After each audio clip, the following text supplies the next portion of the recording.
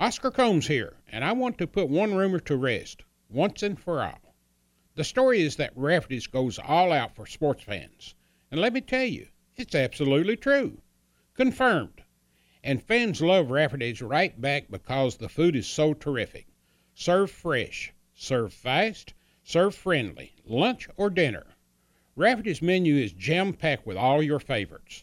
Steaks, prime rib, chicken, ribs, delicious dishes in generous sizes that really satisfy the appetite. So come hang with the sports crowd at Rafferty's. It's the tastiest place in town. Welcome to Conversations with Oscar Combs, presented by Rafferty's and Double Dogs Chow House. Episode 101, Part 2, will continue to look back at our guest, beginning with Episode 29 and taking you all the way up to our final guest of Oscars. I'm Bo Robinson, and Oscar and I are absolutely overwhelmed by the support of our guest and you, the Big Blue Nation. Our sincerest thanks to all of you for making this an enjoyable experience to be a part of.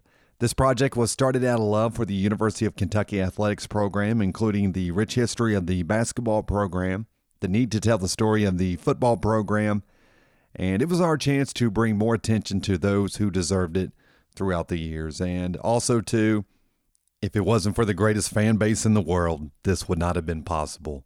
Being a part of this project with Oscar has been a blessing that will never be reproduced again. So, Oscar, when you listen to this, thank you for your friendship that's now going on 20 years and for asking me to be a part of Conversations. It's been an unbelievable experience to sit next to my dear friend, but also somebody I consider the best mentor a UK fan could have.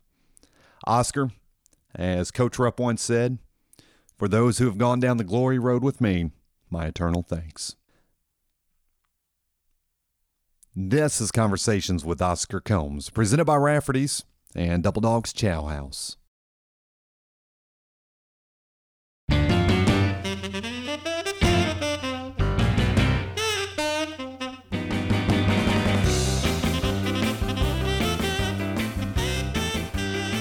Episode 29 and 30. Again, one of the great storytellers of Kentucky basketball, Mike Pratt. My buddy Mike Pratt from Dayton, Ohio. This is 68, 69, and 70, and I'm out of school 4 or 5 years in Hazard. My heart was broken when Mike Casey wasn't able to come back after that tragic car accident in 69 and 70.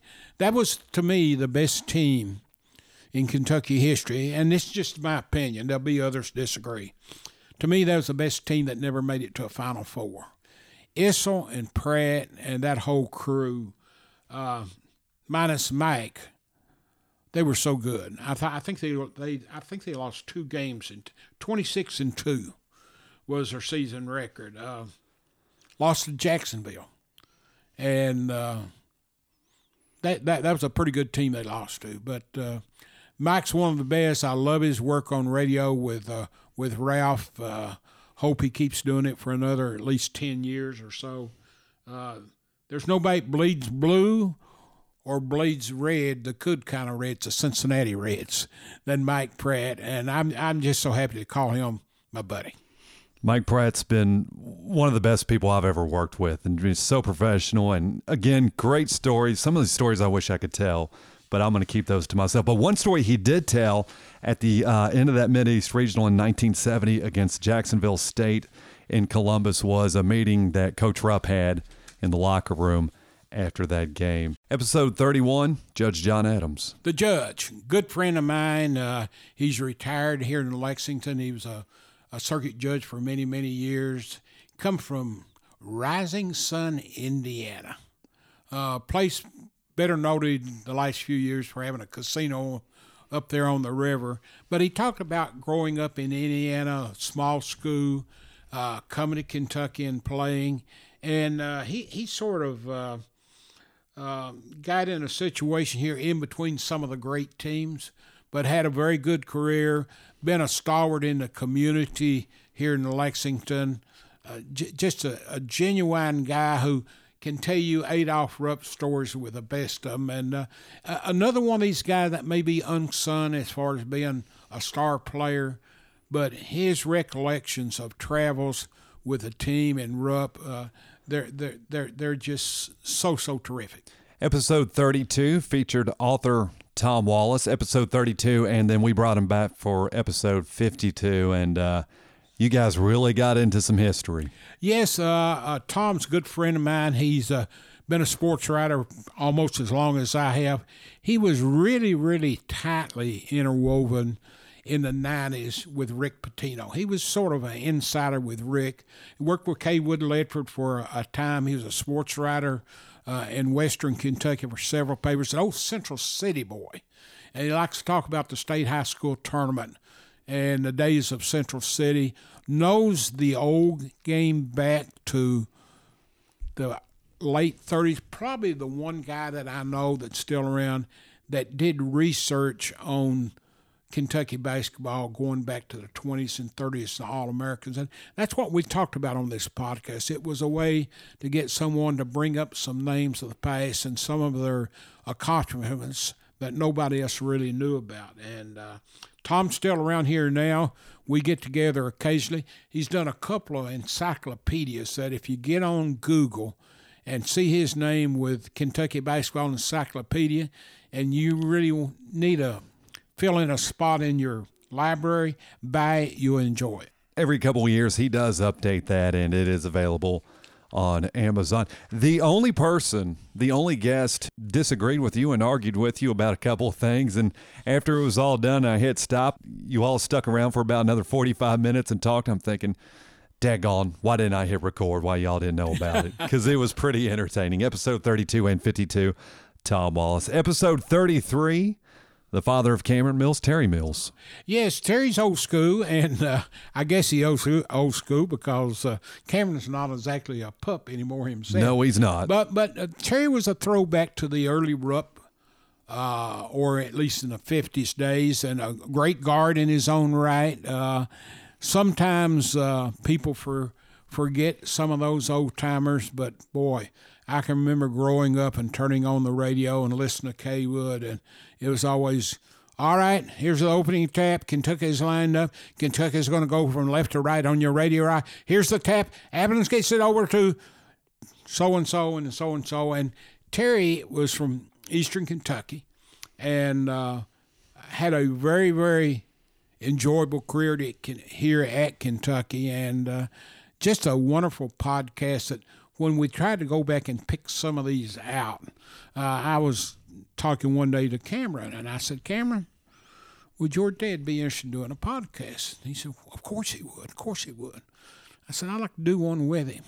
And so I asked him to give me a few things to ask him, but Terry is just a throwback to the Billy Ray Lickerts and all those guys, the Johnny Coxes of that era. And each story is so unique, you know.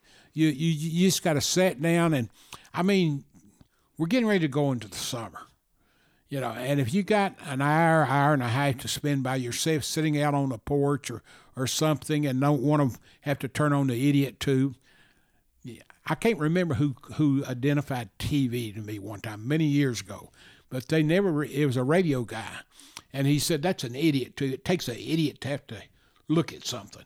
But if you got an hour or two, listen to these podcasts with like Terry Mills, and I think you'll be rewarded. Episode 34, what I really wanted to do was just type episode 34 - Baby Magic. Yes. Leroy Bird. Leroy Bird was, for people that were around in the mid to late 80s. He played here in Lexington. I don't know where to put him at 5'2" or 5'6", but somewhere in between. He was called Baby Magic because of Magic Johnson's passing ability. Had a great career, I think, at Bryan Station. Went to UNLV, played under Jerry Tarkanian. He comes back his second year, has a tremendous practice, their first practice.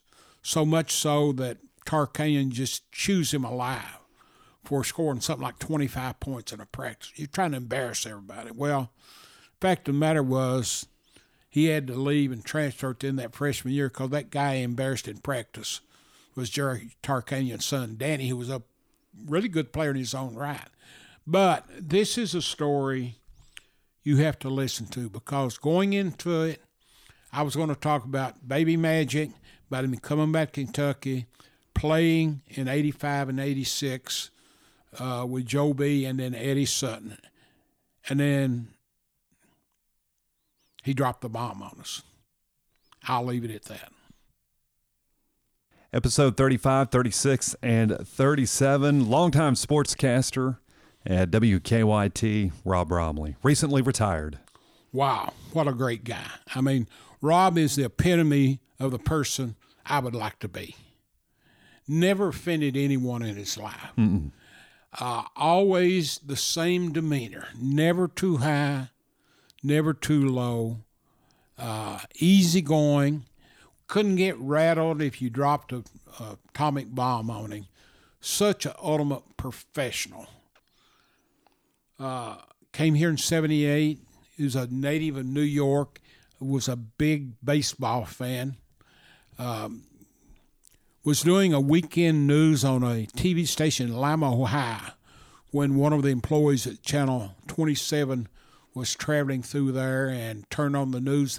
I think the story was this guy had to stop because of bad weather and got him a motel room, turned on the news at 11 and watching Rob, and took the station's name down and called him next and said, "Hey, we've got a position over down here at 27. Would you mind coming down and looking at it?" And as you would say, the rest was history. Denny Treese had just left to go to Kansas City. He got the job, and now he's just retired here. And 3 wonderful episodes. If anybody who wants to go into media, journalism, television broadcasting, covering sports, then Rob Bromley, he's the one you want to listen to because he really gave some sound advice. Yeah, and it's all about being a professional with him. He's not going to pump anything too high or too low. He's just going to, like I said, the ultimate professional. Episodes 38, 39, assistant coach Jim Hatfield under Joe B. Hall. Great guy. I mean, super guy, fun to be around with. He's always positive. He coached on Joe B's team twice. Once at the very beginning in 73, 74. Then he came back and he was on his staff the last 2 years. In between, he had several jobs. He coached at Mississippi State for 3 or 4 years as head coach there. Spent some time, I think, down in the Bahamas at one time. And really good guy and a very good coach. How important was, we talk about Rob Bromley, getting some of these guys, Brooks Downing, Jim Hatfield, outside of actually playing for UK basketball, getting a little more insight to the program?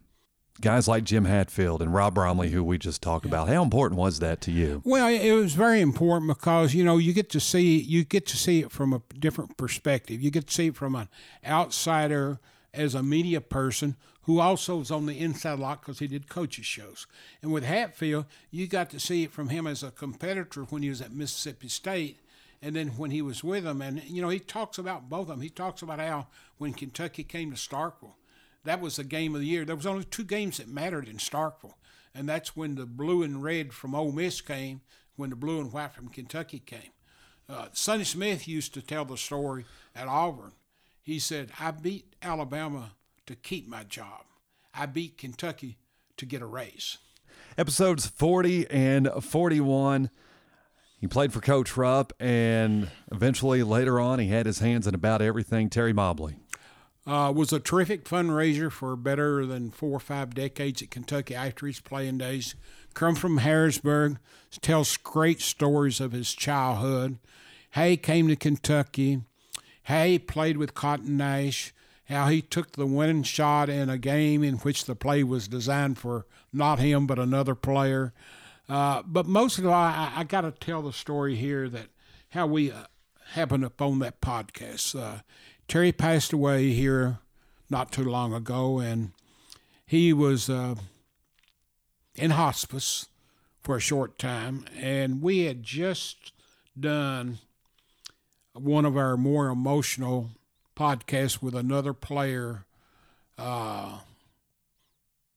when when I received the phone call from a friend of his and mine and said, Oscar, you need to do a podcast with Terry Mobley.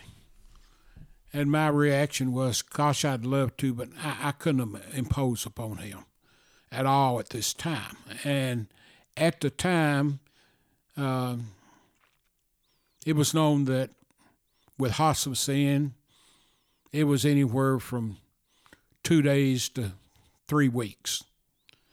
And I told this, and he said, well, you don't understand. I think he'd want to do it. And I said, well, hey, if he asked me, I would be there in 15 minutes. But I can't indulge in imposing upon him, you know. And the next morning I get a phone call and says, he wants to do it. Will you do it? And, of course, you and I were there that afternoon. And probably the most emotional that I've been, one of the two, in all that we did. And he enjoyed it so much, though, being able to say nice things about friends. And particularly in a situation here where the person that we were having a conversation with knew that he was just going to be here a very, very short time. And less than 2 weeks later, he left us. And when we walked out that day and finished up with Terry, he said, now, if you boys want some more, come on back tomorrow. Yes. That's how much he enjoyed it, and that's how much it meant to him. Yes.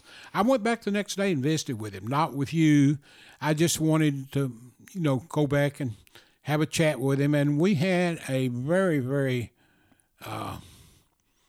pleasant conversation for about an hour. And I'm so blessed that I was able to have that time with him.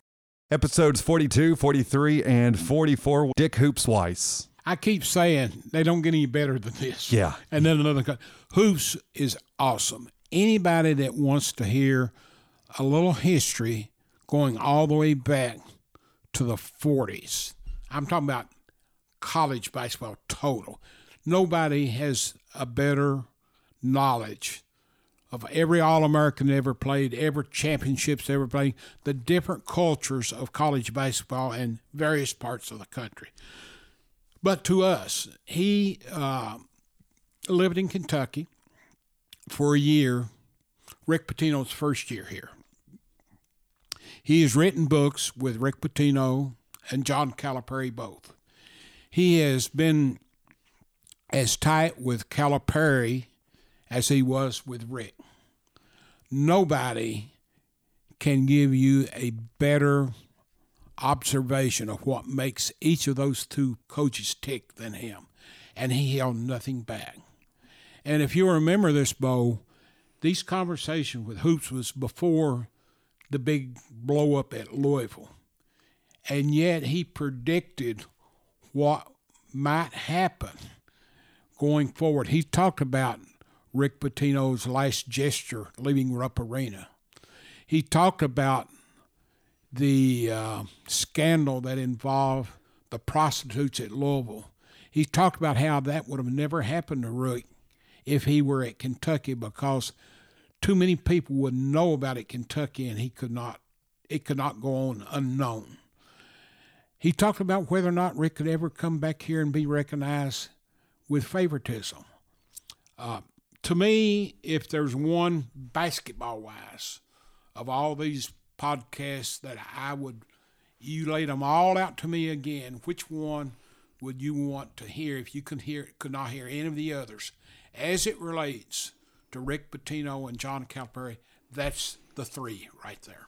What I liked is we got outside Kentucky basketball a little bit, and he gave a wonderful history of basketball in Philadelphia and all the colleges and the universities that surrounded the Palestria. Yes, the Palestria stories, and that's one of the great ones on my bucket list that probably 99% of Kentucky people don't even think of it as being a bucket list. But going in and watching Kentucky play VMI in the Palestria, or not VMI, Princeton in the Palestria in 1977 is one of my great all-time favorites. Episode 45, 1978 national champion Jack Goose Givens. Two phrases. All you need to say. The Goose is one. The most important recruit of the Joe B. Hall era. Second to none. You can say Sam Bowie, you can say Kenny Walker, but at the time, in 1974, and this is pre-Leonard Hamilton, if Jack Gibbons does not come here, I think the script for it is totally rewritten in a different way. He meant more to the program, giving and coming to Kentucky at the time he did. As a freshman, he took them to a Final Four. As a senior, he cut down the nets. That's all you need to say. Much love to Jack Goose Gibbons. Episodes 46 and 47, somebody who kind of laid the foundation for Jack Gibbons to come to Kentucky, Larry Johnson. Well, we had the first Kentucky African-American to graduate from UK, and that was, of course, Reggie Warford. Prior to him, you had Tom Payne, who was here his sophomore year and then quit and went, let me rephrase that. He came here as a freshman, did not play as a freshman, played on an AAU team because he didn't meet Prop 48, played as a sophomore, and then turned pro with Atlanta Hawks.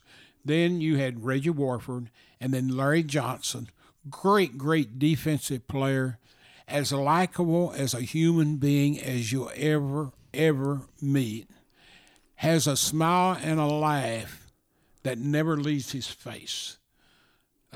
You could really tell he enjoyed doing this with you. And great person today. Had Kentucky beaten North Carolina in 77, I think they could have won the title that year. Of all the locker rooms I've been in over the last 50-plus years, I've never seen a locker room as devastated as Larry Johnson and that team was in 77. Episodes 48 and 49, Walt McCombs. Great trainer, was here almost 50 years. Spent the head trainer under Joe B. and Eddie, and then he went over to other sports at the university after the Eddie Sutton era. Just retired here a year or so ago after almost 50 years. Was always the player's best friend with basketball. You can talk to any number of Olympic athletes here, and they'll tell you there's nobody quite like Walt McCombs. It seems like every picture I look at or every book that I've looked at from the 70s and in the 80s, there's a picture of Walt McCombs. Absolutely. Multiple pictures of Walt McCombs popping up somewhere. Episodes 50 and 51, former baseball coach Keith Madison. Wow, my buddy. Came here in the late 70s on a part-time salary. Full-time coach, part-time salary, no university benefits. Took it up to a different level that it had been. Competed really strongly when you consider he had almost nothing to work with. It was like putting out a 10-story fire with a $10 Walmart water hose. And always battling programs that had 50 times more to work with. But he stayed the course, and he's affected as many athletes' lives positively as anybody I know of, and just did a great job of what he had to work with. He's in the UK Athletics Hall of Fame, and deservedly so. And just a great person to visit with, great demeanor, very professional. Never did I ever think that when we wrapped up with Keith Madison that you and I would be having lunch with him one day. And if we could have sat there all day and talked to him, he would have been right there. Episode 52, we talked about Tom Wallace. Episode 53 and 54, The Deuce, Tim Couch. The Deuce. Pretty much was a savior of Kentucky football at a time it definitely needed one. Bill Curry had come here earlier and was having difficult time turning the program around that I don't think he understood the mountain that he had to climb. His first year here under Curry was pretty much a disaster. They were trying to put a square peg into a round hole with Elliot Uselak, the offensive coordinator. But how Mummy come in, he had a couple great years. They went to the Outback Bowl. He become the number one pick in the 1999 NFL draft. Had it not been for him, I don't know how far behind the eight ball they would be today, but he's a great recruiter for them, good guy. He's done very well since his playing days, and he's over there doing everything he can to help Kentucky continue to build this program. Episodes 55 and 56 from the 1951 National Championship team, Guy Strong. Great guy, great name for old-timers. There's not many of them left now, but he played for Adolph Rupp when they won it in 50-51. A super athlete. Come from Estill County, a place called Irvin. Later went on and was a great baseball player. Played here, and he later went on and coached, head basketball coach at EKU and then Oklahoma State. Can tell stories with the best of them. I mean, I imagine sitting down between him and Humsey Yesson, you probably couldn't get a word in edgewise. But great stories. Very, very interesting 2 episodes. Well, many thanks to Guy Strong for joining us on Conversations. He was just awesome to speak with. Episodes 57 and 58, a bittersweet moment with Roger Hardin and Kenny Walker, and that came about shortly after the death of Brett Barrett. Yeah, that was during the period where we were running a little bit tight on getting guests around and everything, and Brett Barrett suddenly died. And we'd been talking about some of the players that we had lost recently, being Melvin Turpin, being Mike Phillips, and then Brett Barrett. And we'd already done Roger and Kenny before.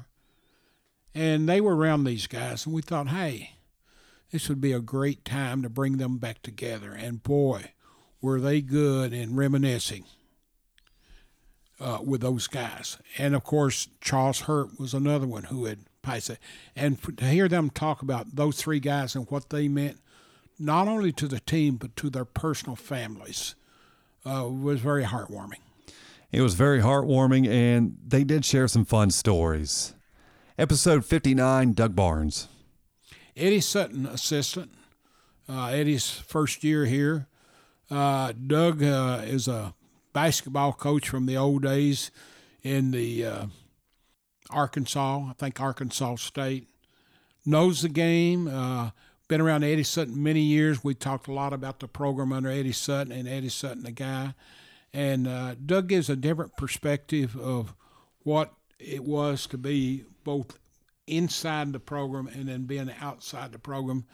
And I think you'll be very, very interested in listening to that. Episode 60 featured a man with a ponytail, probably the only one with a ponytail. We know that for a fact. And if you ever see him with a media credential on, it's John Wong. Well, John's a unique guy. I've seen him around for 5 or 6 years. Didn't get to know him very well up until the last couple years. But he's a retired orthodontist. I finally got out of him at his age 60.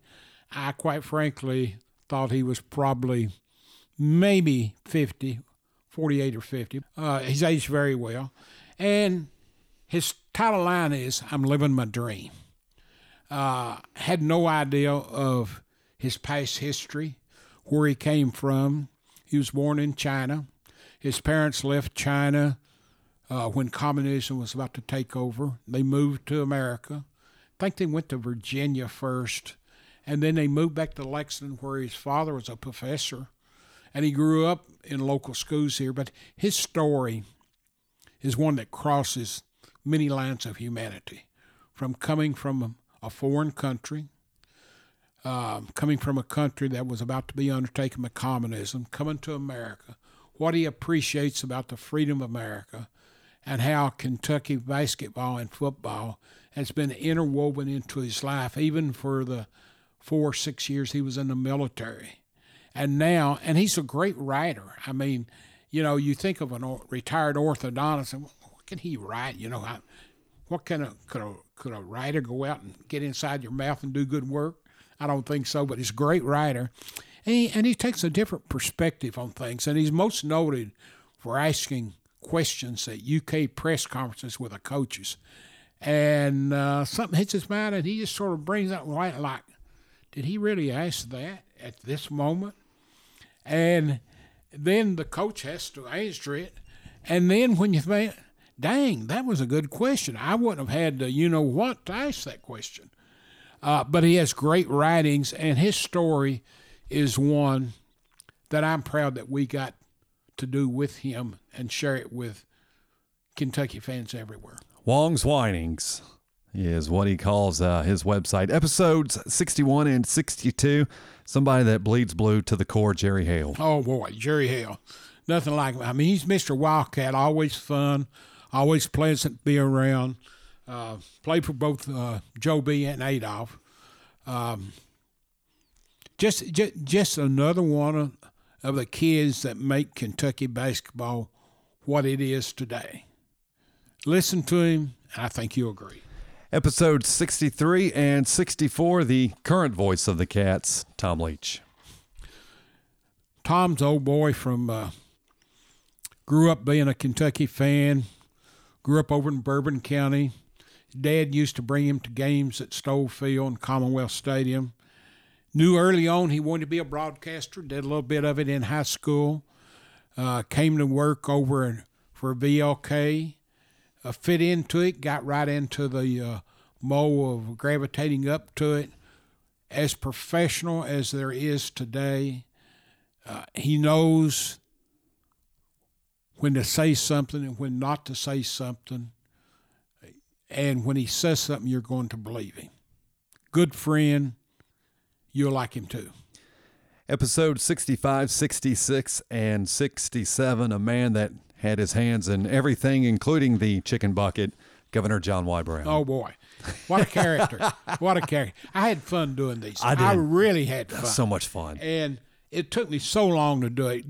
Governor and I go back to early 70s and got to know him then. And then I guess it was 77, 78 when he ran for governor and won. I think he took over in 79. He had rankled Joe B. in 74 and 75 as they were nearing the completion of Rupp Arena, and he wanted to play the Colonels some 8 or 10 games a year up here. And Joe didn't want to see the NBA taking any dollars away from UK, and I can understand why. Louisville felt the same way when they were down there. And but he's more famously known for his clash with Fran Kersey, first getting him hired, loaning him his overcoat on a cold winter night when he was introduced, and then Fran Kersey wearing it the day he got fired as sort of a gig back at the governor, and how the governor wanted him fired so UK would hire George Allen as their coach. And then he forced Joe B. into the Louisville series. But really unique perspective, and I respect the governor a great deal. Some of the stories he told, and he's a great success story. But how he talked about Kentucky football, and to this day he believes there's no reason why Kentucky football can't be Alabama football or LSU football or Georgia football. And he was very animated about that subject of why UK can't compete. Yes. Thoroughly enjoyed Governor John Y. Brown. Episode 68 and 69, Oscar, you have a great knack of pulling these Indiana boys. Dennis Emery, great tennis coach. Of the Olympic sports programs at Kentucky, nobody has done a greater job than what Dennis Emery did. And he's had some really, really great pros here at Kentucky. Quigley was one of his last ones. Tremendous person, very personal, great fundraiser for the university. Even when he was coach, he was able to go out and raise money to do their tennis center. And early on, he had a good thing because his AD was Cliff Hagan, and Cliff was a big tennis player himself. But he still works for UK. But the stories that he's got about some of the donors that's helped over the years are and how he was raising money for one thing, and Dr. Singletary, I believe it was, one of the presidents wanted something for else. And I think it was Dr. Singletary, and I think it's Cliff Hagan that was afraid that if Dr. Singletary didn't get the money from, I think it was Mr. Nutter. I can't remember where it was Nutter or where it was Hilary Boone. and I think it was Hillary Boone. And the deal was, Cliff said something like, Dennis, if Dr. Singletary don't get that money for that faculty club, you're going to be in trouble and I'm going to be in trouble. And I think they both got the money.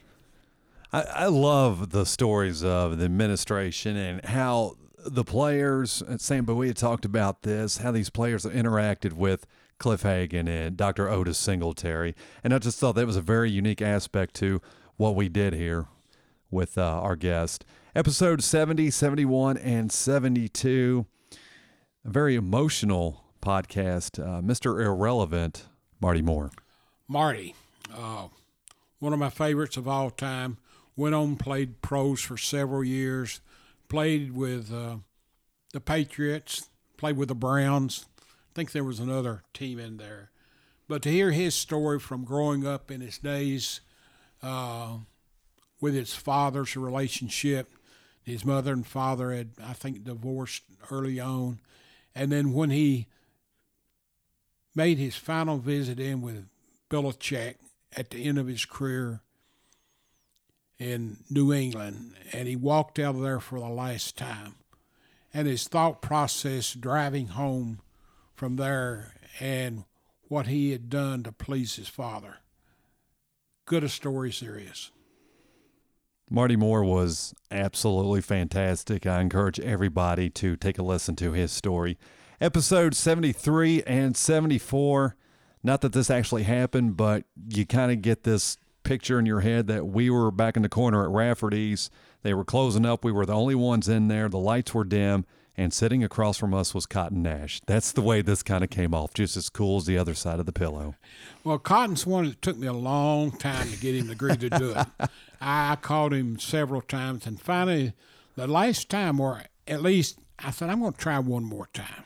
Give it one more try. And I called him, and I did a little sweet talking, and I think I mentioned something to him. Well, Cotton, you ought to listen to the one I did with John Adams to just see how. And then he finally said, well, you know, Oscar, my grandkids and my kids, they've been wanting me to put something on tape. If we could put this on tape, you know. I said, you got it.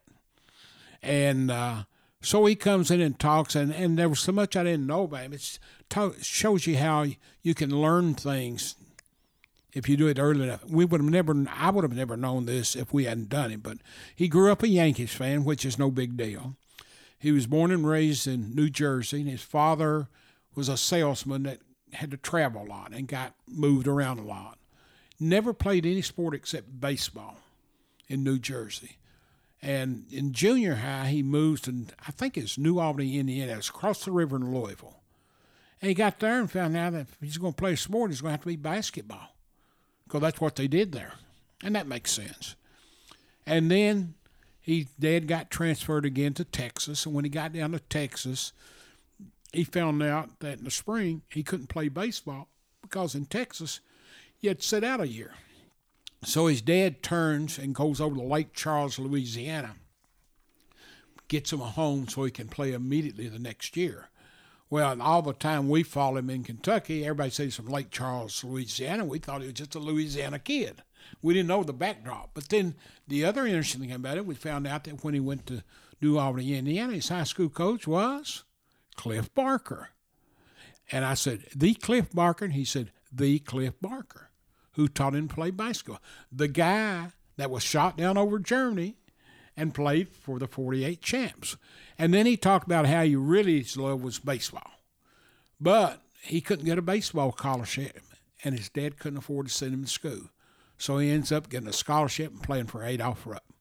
You can listen to the rest of it, episode 73 and 74. One of the most humorous stories was the whole ticket incident between Cotton Nash and Coach Rupp. Yes, and you got to hear that because had he not come up with 4 or 6 tickets for his family, Kentucky would not have beaten Duke in the Sugar Bowl tournament that year. You could not have scripted that any better. Episodes 75 and 76, we get back to Kentucky football.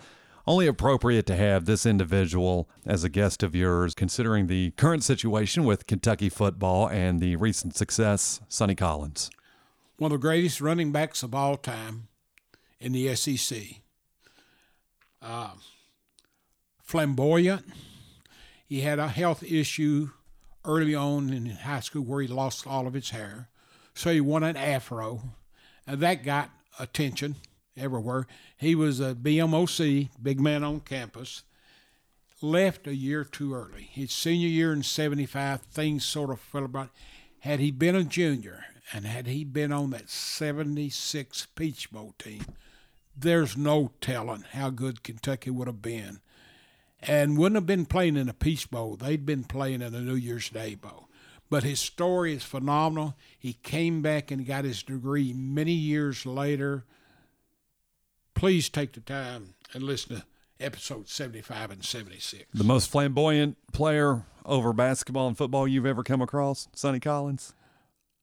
Well, I don't want to say it real quick because I might forget somebody, but he's certainly in the top 5. When you asked him who his favorite entertainer was, and he said James Brown, I about came out of my seat. And, well, he had to think about that for a while. Yeah, he did, and you saw my reaction. Episode 77 and 78, we go back to basketball. We get into the tubby years with former manager DJ Geddes. DJ, he's the only guy that got 5 letters in basketball.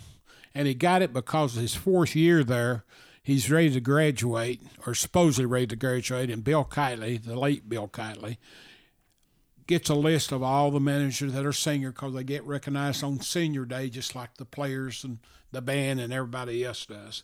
And comes up to DJ and said, now, DJ, how you want to be listed here now? Are you from Nicholasville or from... He said, Mr. Kitely, I'm not a senior. I'm not graduating. Well, why aren't you? Well, I didn't attend any classes this year. Well, how were you a manager? He said, well, I just showed up every day. He can tell you the rest on episode 77 and 78. Episode 79 and 80, one of the unsung heroes during the Pitino years, especially that Final Four run between 96 and 97, Anthony Epps. Gosh, when we talk about Kentucky kids growing up wanting to play, just getting to play is such a cherished time in their life. But when you become a star, and you're not All-America, but you're a star, and you're the glue that holds everything together. That was Anthony Epps. And years later, it passes on, and he has a daughter to play here. That is, I'm sorry, Anthony, I'm going to have to say this, but she topped your action. But great individual, a great role model today. Follow him on Twitter. He gets up with an inspirational tweet almost every morning. Just love Anthony Epps. Episodes 81 and 82, we kind of went away from basketball and football, went to the other side of the athletic administration, and longtime academic advisor Bob Bradley. Wow. Bob is a guy that if you talk to all the former coaches at Kentucky from every sport, they'll tell you he's the most important man in that department. He ran a crew that started out with just 3 of them. And it kept building over the years as it became more and more important for a coach not have to worry about Thanksgiving weekend that a kid was so far behind they can't make up by the end of the semester 2 weeks later. And he retired last spring, and they threw him a surprise retirement party. And I think they had over 100 former athletes to come back to it. That tells you all you want to know about Bob Bradley. In these 2 episodes, he takes you down and explains the kind of support both the athletes and the coaches gave him in doing his job. And just a remarkable accomplishment over 4 decades. If you didn't think an academic advisor had great stories, you're mistaken. Yes. Episodes 81 and 82 with Bob Bradley. Episodes 83, 84, and 85. Well, you cut a live wire on this one. Well, one of my regrets in this is I couldn't counter this one with a basketball one, given what all has happened in the last 3 months in basketball. But Ben Oldham introduced me to a side I thought I knew at least as much as the average fan about the rules of football. and the interpretation of rules, the do's and the don'ts and everything. I knew nothing. But Ben brought them all to light in such a fun way. He did. I mean, you're like, wow, I didn't know that. I didn't. And he would talk about how he would talk to players in the game while he was calling, how he would talk to coaches on the sideline. And one of them was, son, you got away with that, but guess what? If they've been anybody over here, you've been flagged. Next time, you'll get flagged. And how he would talk about if there was a hole on the opposite side of the field from where the ball was at, and it affected the play in no way, he would hold it.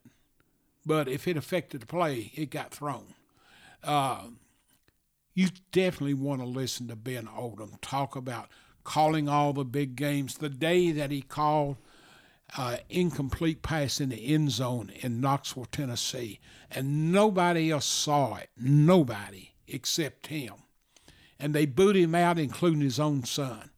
And then the Monday morning after that, he gets a call from Johnny Majors and says, Ben, you were right. He dropped the ball. And there's a great story in there, too, about the Rose Bowl and how his wife got involved in that. Those are episodes 83, 84, and 85, Ben Oldham. Episodes 86, 87, and 88, continuing with football, Derek Ramsey. The Ram. Mastermind of the 77 team. If you needed 3 yards or less, you didn't risk him holding it off. You just say, hunker down, boys, I'm coming behind you. And he picked it up. A great athlete, a great role model, doing very well today as a employee of the state. Just a tremendous all-around person, good friend. You will love him talking about his recruitment from Bo Schembechler to Joe Paterno. You will love listening to him speaking to Joe Paterno after 2 Kentucky wins in 76 and 77. And he asked Joe Pa, do you still think I can't play quarterback at Penn State? Just don't pass these 2 up. You'll regret it, or 3 if you don't listen. And here's a little behind-the-scenes story. You and I kind of co-conspired to have this towards the end of 2018, going into 2019, because of the fact that currently the Kentucky football team was getting ready to take on Penn State in the Orange Bowl. So a little trickery there on the part of Oscar. And of course, what I liked about Derek Ramsey was his story with Happy Chandler. Those were great. Episodes 89 and 90. A great friend of mine, a great friend of yours, Mike Dotson. Mike is a local boy, went to school at UK, got into campus radio with Brooks Downing, and eventually got on with the UK network and Jim Host. Moved up very quickly in Jim Host's organization, where he was director of broadcasting, ran all the production, did scheduling, and has been doing it on a national schedule, I think, for Learfield IMG now. I think they just recently merged. But always on top of things in March Madness. He was always involved in handling the contracts with all the stations around the country. And he actually got to know the feel of March Madness like 2 to 3 hours before it was released on TV. And but really knows it, man, and you'll really enjoy some of the things he talks about as it relates to Kentucky. If you ever wanted to talk to somebody who had a great feel, a great handle on the landscape of March Madness and the seedings going into March, Mike Dotson is your man. And I worked for Mike for many years on the UK network, and he really taught me how to look and listen to radio a whole lot differently. And my thanks to Mike Dotson for being a great mentor in the radio industry. Episode 91 and 92, Bill Owen of Rupp Arena. Very good one. That was one that just sort of come out of the blue. And I got to thinking one day, with all this going on at Rupp Arena, it'd be neat if somebody sort of talked directly, unfiltered to the public. And Bill's been a longtime friend of mine for, over 40 years. We met when I first came to Lexington in the 70s. And he talks about the renovation of Rupp. He talks about the historical importance of Rupp being downtown. He gives us some figures that sort of startled us a little bit about the number of no-shows at games in the last several years. He gave us the average attendance over the past 10 years that were actually scanned. In other words, he could show you how many was actually in the seats. He talks about the future of Rupp. Talks about they're getting ready to host another regional here as soon as this renovation's done. But overall, he gives a good take, and he also wonders about what the next step will be in Rupp, that when the current new 15-year lease is up, 4 to 5 years before the end of the lease, there's going to be some major decisions that has to be made because Rupp will be over 50 years old. And it's going to be interesting to see just what transpires. Will UK want to rejoin and re-up something downtown? Will they want to bring it on campus? You know, he poses those questions. He doesn't really suggest any answers. He's just saying what it's going to face. But it's very enlightening. You need to listen because he tells you about what to expect and not to expect in the next 2 years. He definitely gives the fans things to think about in the future. Episode 93, the youngest player that you interviewed, your youngest guest, Twanny Beckham. The story of living one day at a time.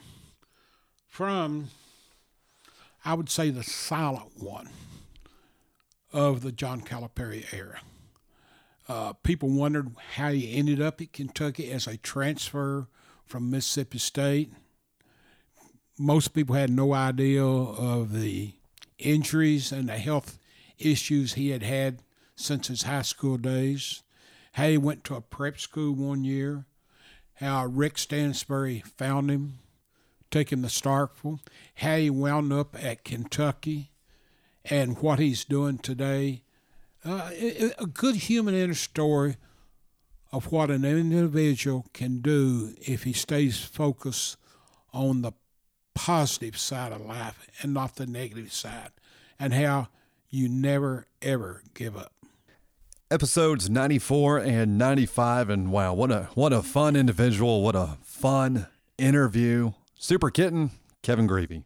Super Kitten, Kevin Grevey.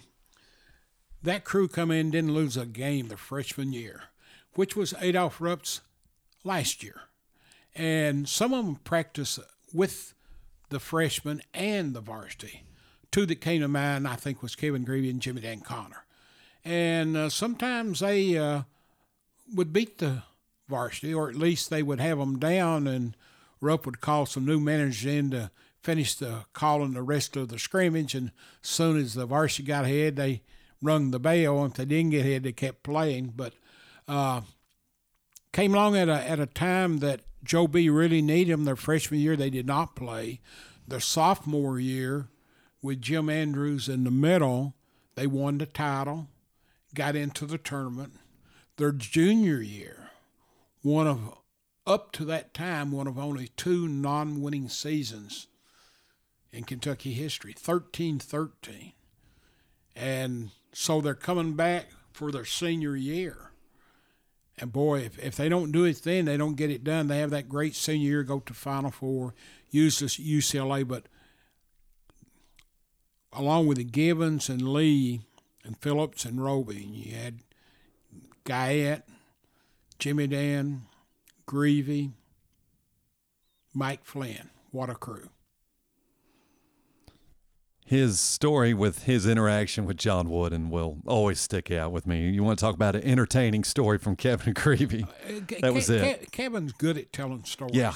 Really good. And, he'll go down in history as one of the all-time greats. And he was just so smooth, and he had that little sweet left-handed jumper that he and Gibbons were sort of alike on. Scouts today had a restaurant in Washington, just outskirts of Washington, for about 25 years, and UK fans would always just pile in there on game day. But Kevin's a great guy. Episode 96, if you ever thought that the Committee of 101 just stood around looking good in their blue blazers and handed you programs, you are mistaken. Episode 96, Danny Moore of the Committee of 101. Yeah, Danny gives us insight into the committee like I've never seen from anyone before, and most people don't go do stories on a Committee 101. And to know the history of them and how he was able to bring it up to date and what they do and how they do it. You know, every school in the country say, boy, we wish we had an organization like that. And the thing that they do is most of those guys are 50ish and up. And they're such ambassadors when people come to games where it's football, basketball, baseball, and they welcome people and they make them feel so welcome. It's the kind of stuff that you don't get if you're paying a paid usher from Andy Fram, like, you go this way, you go that way, you can't do this. Well, they ask them how they're feeling. And so many of these one-on-one people know so many fans by their first name and vice versa. They're a very, very special group, and I salute them every chance I get. And if you went to Rupp Arena and you did not see 101 there, it wouldn't be right. It wouldn't be. It would not be right. Episode 97 featured Al Robinson. Al's a unique guy. Known him for several years. Lives here in town, a big UK fan. His first notoriety after his playing days was when he would have a battery of recorders in his home. And during the Rick Pitino era, he would record 15, 16 games a night that they could use for scouting purposes. So the university finally bought him these recorders, and he had them rigged up in a big room. It's like Mission Impossible, you know. And he recorded. There's probably nobody sees more practices on a daily basis than Al does, and he gives us a real good perspective about this team this year and what they're going through and how things are similar or different from the days when he played in the 60s. Good, strong, just general observation and little things that goes on in college basketball that you wouldn't dream of. Episode 98, the manager of the 1978 National Championship team, George Fletcher. Oh, George, Breathitt County boy. Comes from the mountains. He came here at the height of Joe B. really embracing the state of the Wildcats. Until Joe B. came along in the early 70s, you never saw the team as a team outside Fayette County unless it was Freedom Hall in Louisville. And Joe B. started playing the blue-white games, usually 3 a year at that time. One in eastern Kentucky, one in either northern or southern Kentucky, and one in western Kentucky, and took it to the fans. And George marvels, as he was manager, what that meant to the fans to go into communities, to sign autographs, to get stopped at a gas station.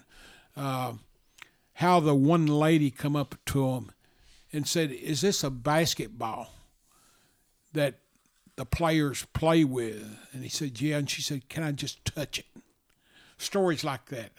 George was a great basketball enthusiast and was one of the kind of guys you'd want to be your team manager. Episode 99 and 100, the final 2 episodes of Conversations with Oscar Combs, Reggie Warford.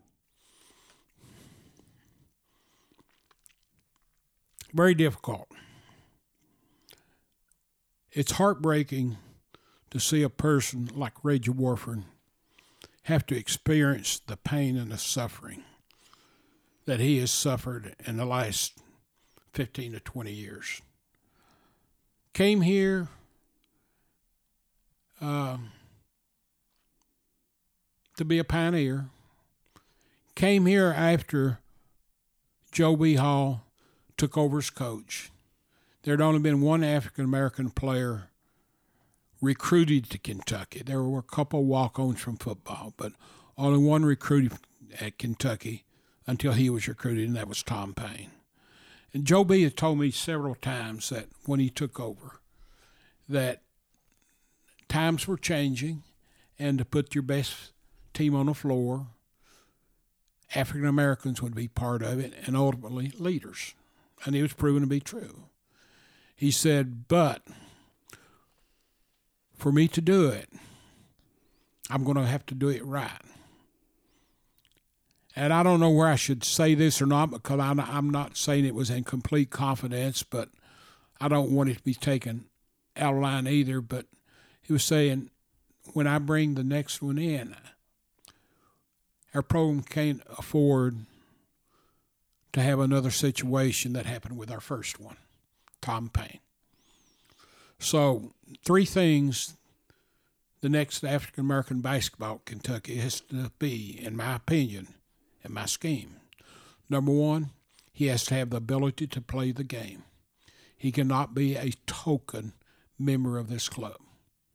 He can't be a token walk-on. He's got to be able to compete with talent to play the game. Number 2, he has to have great character. And number 3, I want to start it out with a Kentucky-produced player. The name was Reggie Warford. He was the first recruited African-American player to graduate from UK. On these 2 episodes, he tells you his story. I'll leave it at that. Godspeed, Reggie Warford. To all of you out there who've listened to these 101 podcasts, I want to say sincerely thank you from the bottom of my heart. It's been such a joy and pleasure to hear these former athletes and coaches tell their stories in their own words. I hope you cherish them. If you ever run in or bump into any of them or their families, tell them thanks and tell them what it's meant to you and your life. And Bo, as always, you say, go Big Blue.